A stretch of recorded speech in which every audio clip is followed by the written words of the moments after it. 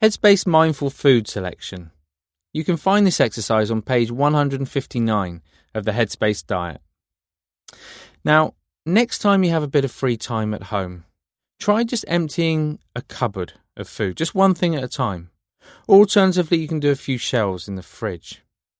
Now, make sure you've got enough room to separate the foods into different piles. You might prefer it to sit down to do this exercise, but you can do it standing if you like. Now, like most of the exercises in the Headspace Diet, you'll get way more out of it if you turn off your mobile and limit any other distractions or noise.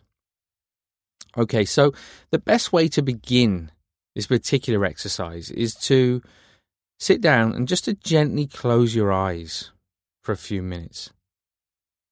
So just by taking a couple of nice big deep breaths, breathing in through the nose and out through the mouth. Now, the advantage of doing this, of just noticing how the lungs fill with air as you breathe in through the nose, and noticing how the body softens as you exhale through the mouth, is that you get to settle the mind. You get a greater sense of calm and a greater sense of clarity. When you've done that just sort of 4 or 5 times, then you can just gently open the eyes again and allow your breathing to return to its natural rhythm. So I'd like you to begin by picking up any item of food that you see in front of you and just noticing how it makes you feel. So whether it makes you feel happy or excited, anxious, bored, depressed, angry, guilty, or any other particularly strong emotion, without trying to change the emotion, simply acknowledge it for what it is.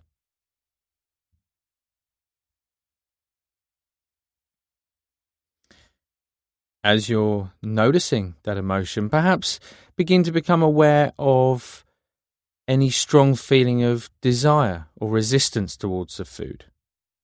Or perhaps it leaves you feeling neither one way or the other, a bit indifferent. So try not to rush this process. Just take a good 10 seconds or so before deciding exactly how it makes you feel, whether you're feeling a sense of resistance or a sense of desire. And it's not about thinking about this, it's simply noticing the feeling.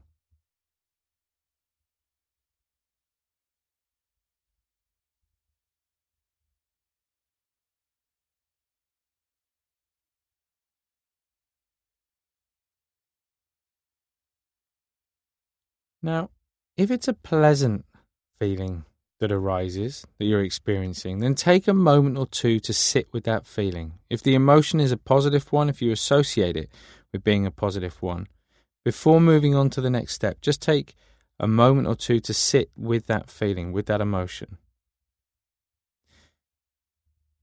As you're sitting with it, just notice how both the body and the mind experience this feeling.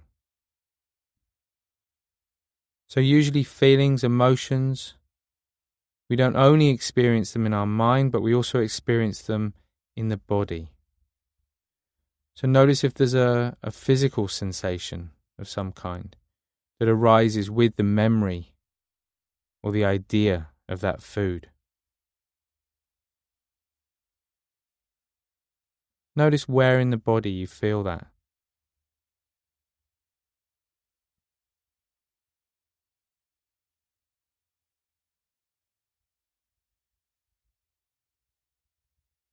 Alternatively, if it's an unpleasant or a difficult emotion that arises when you look at that food, try taking a little longer to sit with it. So without trying to escape the feeling of discomfort, without trying to distract yourself in any way, just allow that feeling to be present, giving it the space that it needs to breathe. And you can come back to this at the end of the exercise.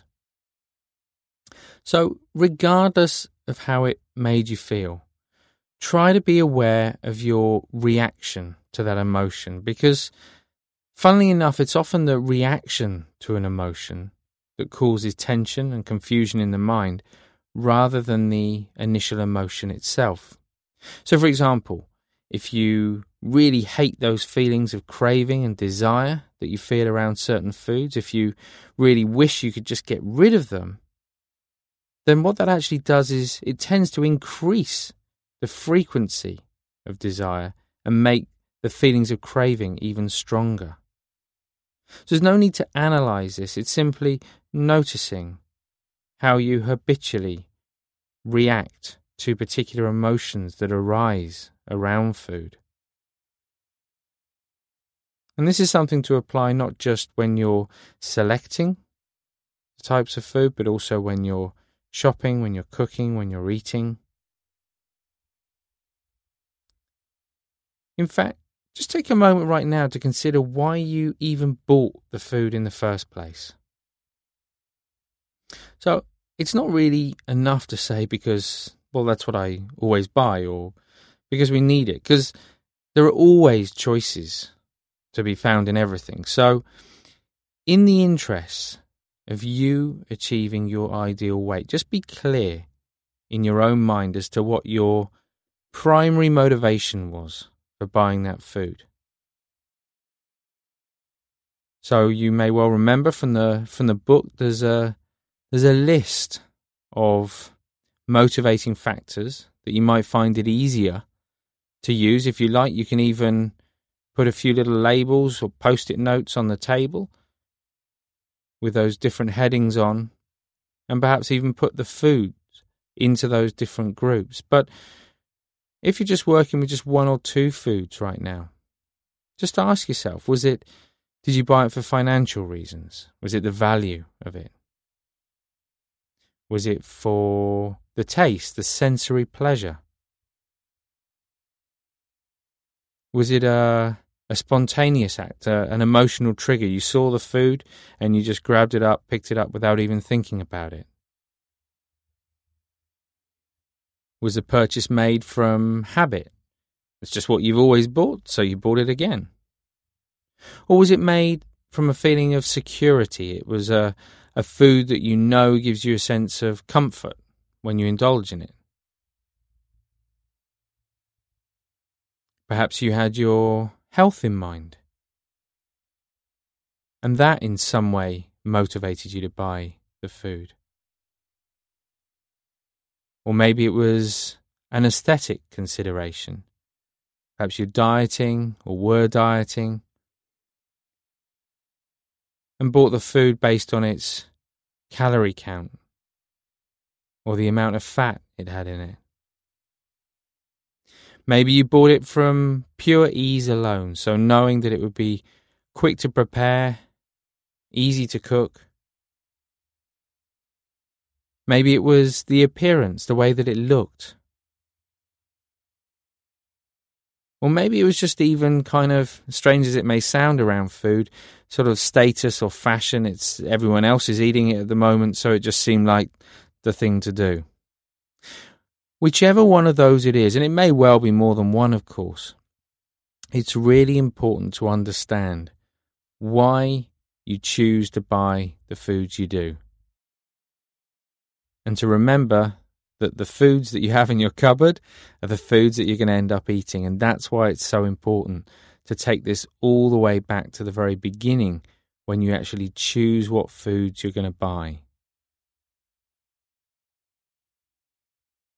So when you finish this exercise, and you may well like to do it again afterwards with a lot more foods, but when you've finished for whatever chosen cupboard or fridge shelf that you're doing this with, just take a moment to see what changes you might like to make next time around. So remember, motivation is everything. If your intention is to give your body what it needs to operate at its optimum level and to find its natural, most comfortable weight, then it's essential to give it the foods that will enable that process to happen. It sounds so obvious, and yet so often we neglect to do this simple thing. So resolve to change any shopping habits that you find unhelpful, uncomfortable, or destructive. And resolve to only buy foods that will help to encourage a greater sense of ease in the mind and a sense of comfort in the body. It's only when the natural intelligence of both body and mind come together that you'll really begin to discover that ideal weight, shape, and size. So before actually finishing the exercise, I'd just like you to take a moment or two now just to make your new shopping list, mindful of what you've discovered about yourself and your shopping habits, mindful of the choices you've made in the past and your reasons for making them. And most of all, though, mindful of how you now intend to shop in the future.